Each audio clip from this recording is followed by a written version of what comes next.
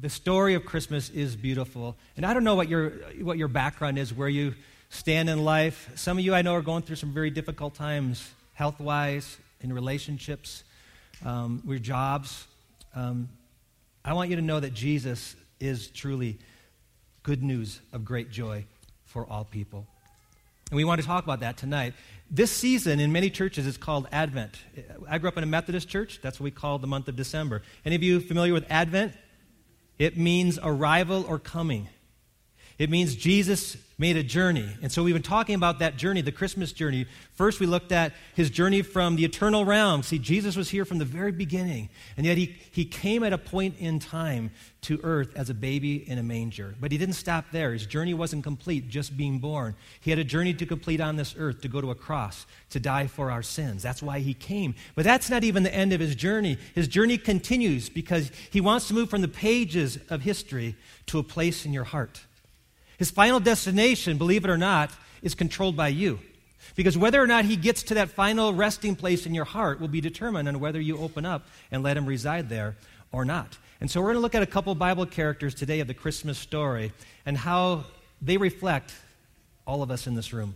It's found in Matthew chapter 1. Matthew chapter 1, Matthew chapter 2, starting with verse 1. After Jesus was born in Bethlehem in Judea during the time of King Herod, Magi from the east came to Jerusalem, and they asked, "Where is the one who's been born King of the Jews? We saw his star when it rose, and we've come to worship him." When King Herod heard this, he was disturbed, and all Jerusalem with him. When he called together all the people's chief priests and teachers of the law, he asked them where the Messiah was to be born. "In Bethlehem, in Judea," they replied, "for this is what the prophet has written. But you, Bethlehem, in the land of Judah, are by no means least among the rulers of Judah, for out of you will come a ruler who will shepherd my people Israel." Then Herod called the Magi secretly and found out from them the exact time the star had appeared. He sent them to Bethlehem and said, "Go and search carefully for the child. As soon as you find him, report to me, so that I too may go and worship him." After they heard the king, they went on their way, and the star that they had seen when it arose went ahead of them until it stopped over the place where the child was. When they saw the star, they were overjoyed. On coming to the house, they saw the child with his mother Mary, and they bowed down and worshipped him. Then they opened their treasures and presented him with gifts of gold, frankincense, and myrrh. And having been warned in a dream not to go back to Herod, they returned to their country by another route. Two main characters, the Magi and Herod. How are they alike or how are they different? Well, let's first look at their mindset. I would describe the wise men as curious. Curious. Now, a lot of your Bibles call them wise men instead of magi, but magi were a class of people from ancient Babylon or Persia. And history, or legend, tells us that there were 3 wise men, but we don't know that for sure. I actually heard there was a 4th wise man. He wanted to bring fruitcake and was told to stay home. But actually, there could have been many, many wise men in this entourage, and along with them, the support staff that traveled, because they traveled hundreds of miles, many, many weeks. But these were curious men because their whole life had been involved in studying the ancient writings and also the stars. See, astrology in those days was not something where people read your horoscope to figure out whether you should gamble that day or go on a date and this was your lucky one. Astrology was really the study of the stars because they believed that the maker of the stars would speak to them through the constellations. And so there was something about this star of Bethlehem that intrigued them, that made them realize this is the moment when the promised Messiah that the Jews had been longing for has come. And even though they weren't Jewish, they must have known the scriptures. Maybe it was when Daniel was in Persia, because Daniel was part of the class of Magi. And maybe he told them about this old prophecy from the book of Numbers, Numbers chapter 24, verse 17, that says, "I see him, but not now. I behold him, but not near. A star will rise out of Jacob, and a scepter will rise out of Israel." A star will arise. And they believed that this star had come at this moment in time. And so they followed this star to a home, not a manger. The story is often told wrong because they never went to the place where the shepherds were. They actually came when Jesus was a little toddler in a home where Joseph and Mary were raising him. And it says they paused there to worship him. These men were curious, but Herod was very different. Herod was cautious. He was king of Judah under Roman authority, and history tells us this man was known for his intrigue, for his violent temper, but most of all for his massive building projects. He built a great temple, Herod's temple, which occupied acres of land. He built fortresses that he could escape to in case they were attacked, fortresses like Masada or Herodium. His dad had converted to Judaism, and so Herod grew up with the Jewish faith, but really didn't embrace it. He didn't know the scriptures that well. He knew just enough to be considered Jewish, but not enough to be considered an example. And so he often frustrated the Jews that lived in Judea. He didn't know the scriptures, so he had his own wise men look them up for him. He called the teachers and the scribes and said, when was that Messiah to be born, and exactly where did it say he was to be born? And they said he was to come out of Bethlehem. Bethlehem was only 5 miles away from them, a little rural village, sort of like if we would consider Elbert, maybe that's a little more than 5 miles away, but a little village, a little rural community outside the big city. That was Bethlehem. That is where this Messiah was going to be born. Now, he said that he wanted them to go find Jesus so he could go and worship them also. But he never budged. He never followed them, never showed any interest. In fact, his teachers and scribes, they never followed the Magi either. And it makes you wonder why. Because for hundreds of years, they had longed for the coming Messiah. Their scriptures had said that God would send one to be their Savior. Why not, when they heard the news that he had arrived, weren't they excited? You know, I scratched my head to think, how could that be? How could they be so near to the truth and yet not accept it? And then I realized how easy it is to pursue tradition rather than truth. To make our religion a system of rituals and habits and practices and feasts and celebrations more important than the person behind them. And that's exactly what they had done. The God that they were to worship got pushed to the background as they had their holy days and their Sabbath days and their hand washings and all these other rituals that they practiced. They started to forget the God that they were to worship. And so when God showed up in the form of his son, they weren't ready to receive him because they had their religion. And I find that so true today just with Christmas. When I was a kid, we actually sang Christmas carols like we just sang tonight in public school. And now we just all across our society are almost forbidden to say Merry Christmas. And we have to say Happy Holidays for fear of offending someone. When the reason we have the season is Jesus. Now we have all of our traditions.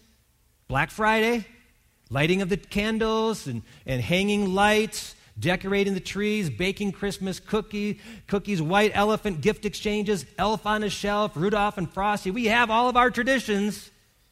And for many of us, we've forgotten Jesus. In fact, there are many people in our culture who will participate in Christmas this year and not even utter the name Jesus the entire time. Isn't that strange? Because that's what the season is really all about. Christmas, the worship of Jesus. And that's what happened to them. They loved their traditions more than they loved the God of their faith. Well, there's another difference between the Magi and Herod, and that's in their intent. The wise men came to worship him. They adored Jesus. What does the word adoration mean? When I was younger, I'm going to date myself here, but I liked Frankie Valli and the Four Seasons when I was young. And when Frankie Valli learned to walk like a man and go out on his own and began to sing solo, he had a song called My Eyes Adored You. It's a song about this little girl that he grew up with and how he'd carry her books to school and fantasize that one day they would be husband and wife, but their lives went different directions. And here he is later in life kind of longing for those old days, and he reminisces how his eyes adored her. You know, adoration in many people's minds is simply admiration from a distance. But that's not the adoration that these men had. Their adoration was actually very tangible. They actually physically got down and bowed before Jesus. Adoration is an act of worship, of lifting up Jesus. And that's why people often bow in worship, is because when you bow, everything else gets lifted higher. And so in our faith, and in many people's faiths, the act actually of physically bowing is part of worship. It's not so much singing songs or even uttering prayers, but the posture and the inner desire to recognize there is someone greater than me. And I am surrendering my life to that person. I am honoring him as a higher authority. These men who some sing about them as these three kings of Orient, they are bowing before a king. In the movie Indiana Jones and the Last Crusade, he's pursuing the Holy Grail. And at the end of the movie, Indiana Jones has to pass 3 tests. He's got a series of clues, and he's trying to interpret the clues to know what he's to do in this cave filled with dangers. And so he's walking along very, very tenaciously, and he's reading this phrase that says, only the penitent will pass. And he's trying to think, what does that mean? What does it mean? Only the penitent man will pass. The penitent man. The penitent man is humble. The humble man, kneel! And he kneels, and whoosh, this like razor blade whirls over his head, just about to decapitate him. And that whole mindset of the penitent man is humble, and the humble kneel. You know what the opposite of that is? The scripture calls a proud person stiff-necked. And what it means is he cannot bow because he's too proud. His neck will not move, but the humble person will. I don't know about you, but many of us have never, ever physically bowed to Jesus. That's a good thing for us to do, to acknowledge that he is greater than we are. They came to adore him, and so they presented Jesus with these gifts: gold, frankincense, and myrrh. Very profound gifts. Not your typical toddler gifts, because Jesus, again, is maybe 1.5, 2 years of age, and they're bringing him gold, which is the kind of gift you'd give a king, frankincense, which was one of the fragrances they used in temple worship, those that they used for anointing the priest. Myrrh was used also in anointing, but also myrrh was used to be a fragrance that covered the dead, so the body wouldn't stink. And what they were acknowledging is something very profound, that this little boy, this little toddler, is one day going to be a king, serve as a priest, and have a very significant death. That's exactly what happened to Jesus. Mary had been told that he would die for the sins of the people. This was an expensive journey, a long journey, took so much time, cost them a lot in the gifts they gave, but they felt it was worth it because they came to worship. But Herod, what was Herod's intent when he heard the news about Jesus? He went on the attack. He attacked Jesus. From the moment he found out, he had no intention of going to worship Jesus. The reason he told those wise men to come back and tell him the whereabouts of Jesus was because he wanted to kill him. We learn later in the Gospel of Matthew that actually he ordered that all the little boys 2 years old and under be executed because he was paranoid that amongst them was the one who would one day rise up and take his place as king. So he went on the attack. And really, if you know Herod, that was really the whole pattern of his life and the life of his family. See, Herod is an Idumean. What I mean by that is his background was he came from the tribe of Edom. Edom traces his historical roots. This is a quick little lesson here. His historical roots go back to a man named Esau. Esau had a twin brother named Jacob. And they and their families went very different directions. Jacob became the son of promise. And he was chosen by God to nurture the nation of Israel. And the rest of the Bible tells the story of the nation of Israel. Esau's family line became Edom and all the Edomites. And they became very pagan, very worldly. And it wasn't until Herod's father was forced to become a Jew that Herod's family came back in line with Judaism. But again, they never embraced it. They never really believed the truths that they were taught.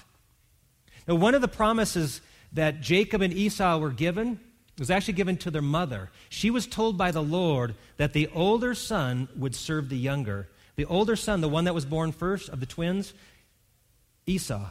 Esau was born minutes before Jacob. Yet Esau, all through his life, was second fiddle to Jacob and the nation of Israel. And so now we have the son of the line of Edom being challenged by the son of the line of Israel, the younger one, the child who's going to rise up and be king. You know what I think that the thing that bothers Herod is the thing that bothers you and me? We don't like it when someone else wants to have authority in our lives. This thing of control is something you and I hold very dear.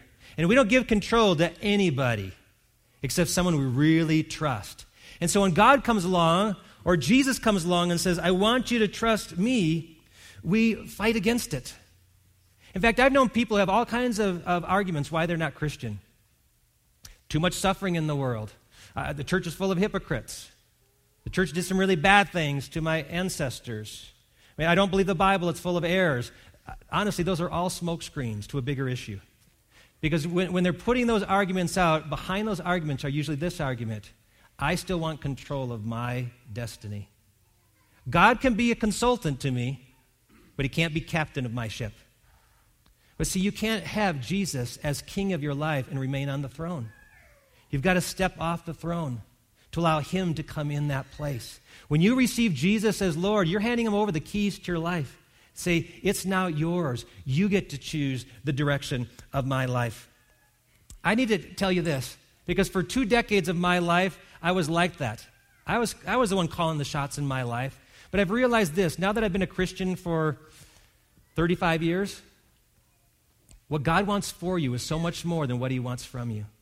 That when he asks you to give up your life to him, give up control to him, he's not going to mess it up. He's actually going to bless you in ways you never dreamed possible. That's why Jesus said, whoever loses his life for me will actually find it. A life more abundant, a life that's eternal. So who are you most like? Are you more like the wise men or more like Herod? See, Herod was someone who had all the advantages. He was so close and yet ended up being so far from a relationship with Jesus Christ. He grew up with the scriptures. He grew up in a community where God was talked about, and yet he never took a step to find Jesus. I find that true in many of our lives, that we're content to have a religion that doesn't have a relationship with God. I even grew up telling everyone I'm Methodist, and I had friends who were Catholic, and I had friends who were Lutheran, and all these different churches. There are people all around the world that have their religion. Religion is something you do for God. Religion is something you can control. Religion has a little place for God in your life, but you get to confine where that place is, whether it's Sunday mornings or certain periods of your week or calendar year. Maybe it's Christmas, maybe it's Easter. I get to confine God there, but that's where he fits into my religion. But a relationship is a daily encounter with God. It's listening to his voice. It's seeking to hear him. I know that sounds a little weird, but God really wants to speak to you in a quiet, subtle way in your heart. He wants to speak to you, and he wants to lead you down a path. He wants you to follow his will because his will is good for you. And yet so many of us settle for religion instead of a relationship with Jesus Christ. And I'm here to tell you tonight, he wants a relationship with you. Don't miss out this message at Christmas. Emmanuel, God with us. It's as if God came all this way to us, all the way to the door, and says, open up. I can't force my way in. You have to open up and let me in. And what is it that keeps us from opening that door and letting him in? The Magi were very different. They were so far and yet closer than they ever realized. They didn't grow up with the scriptures. They didn't grow up with the church community. They didn't grow up knowing what Herod knew. And yet, when they first heard that message about Jesus, they got so hungry to find out more. And some of you are like that. Maybe your parents never told you about Jesus. Maybe your church experience wasn't real great. That's okay. It doesn't matter how far you've been. You can get really close quickly. And I know that because God says all you have to do is, you don't even have to step. You just have to reach for him. You just have to extend your arms to him to receive him. And to all who received him, he says he gives the right to become children of God. The Bible says that God made this whole world and made every single person that exists on this world. He chose the times and the places in which they lived. You didn't get to choose to be born. You didn't get to choose what family to be part of or what country you'd be born into or what time period, but God did all that. Why did he do that? Well, he answers that question.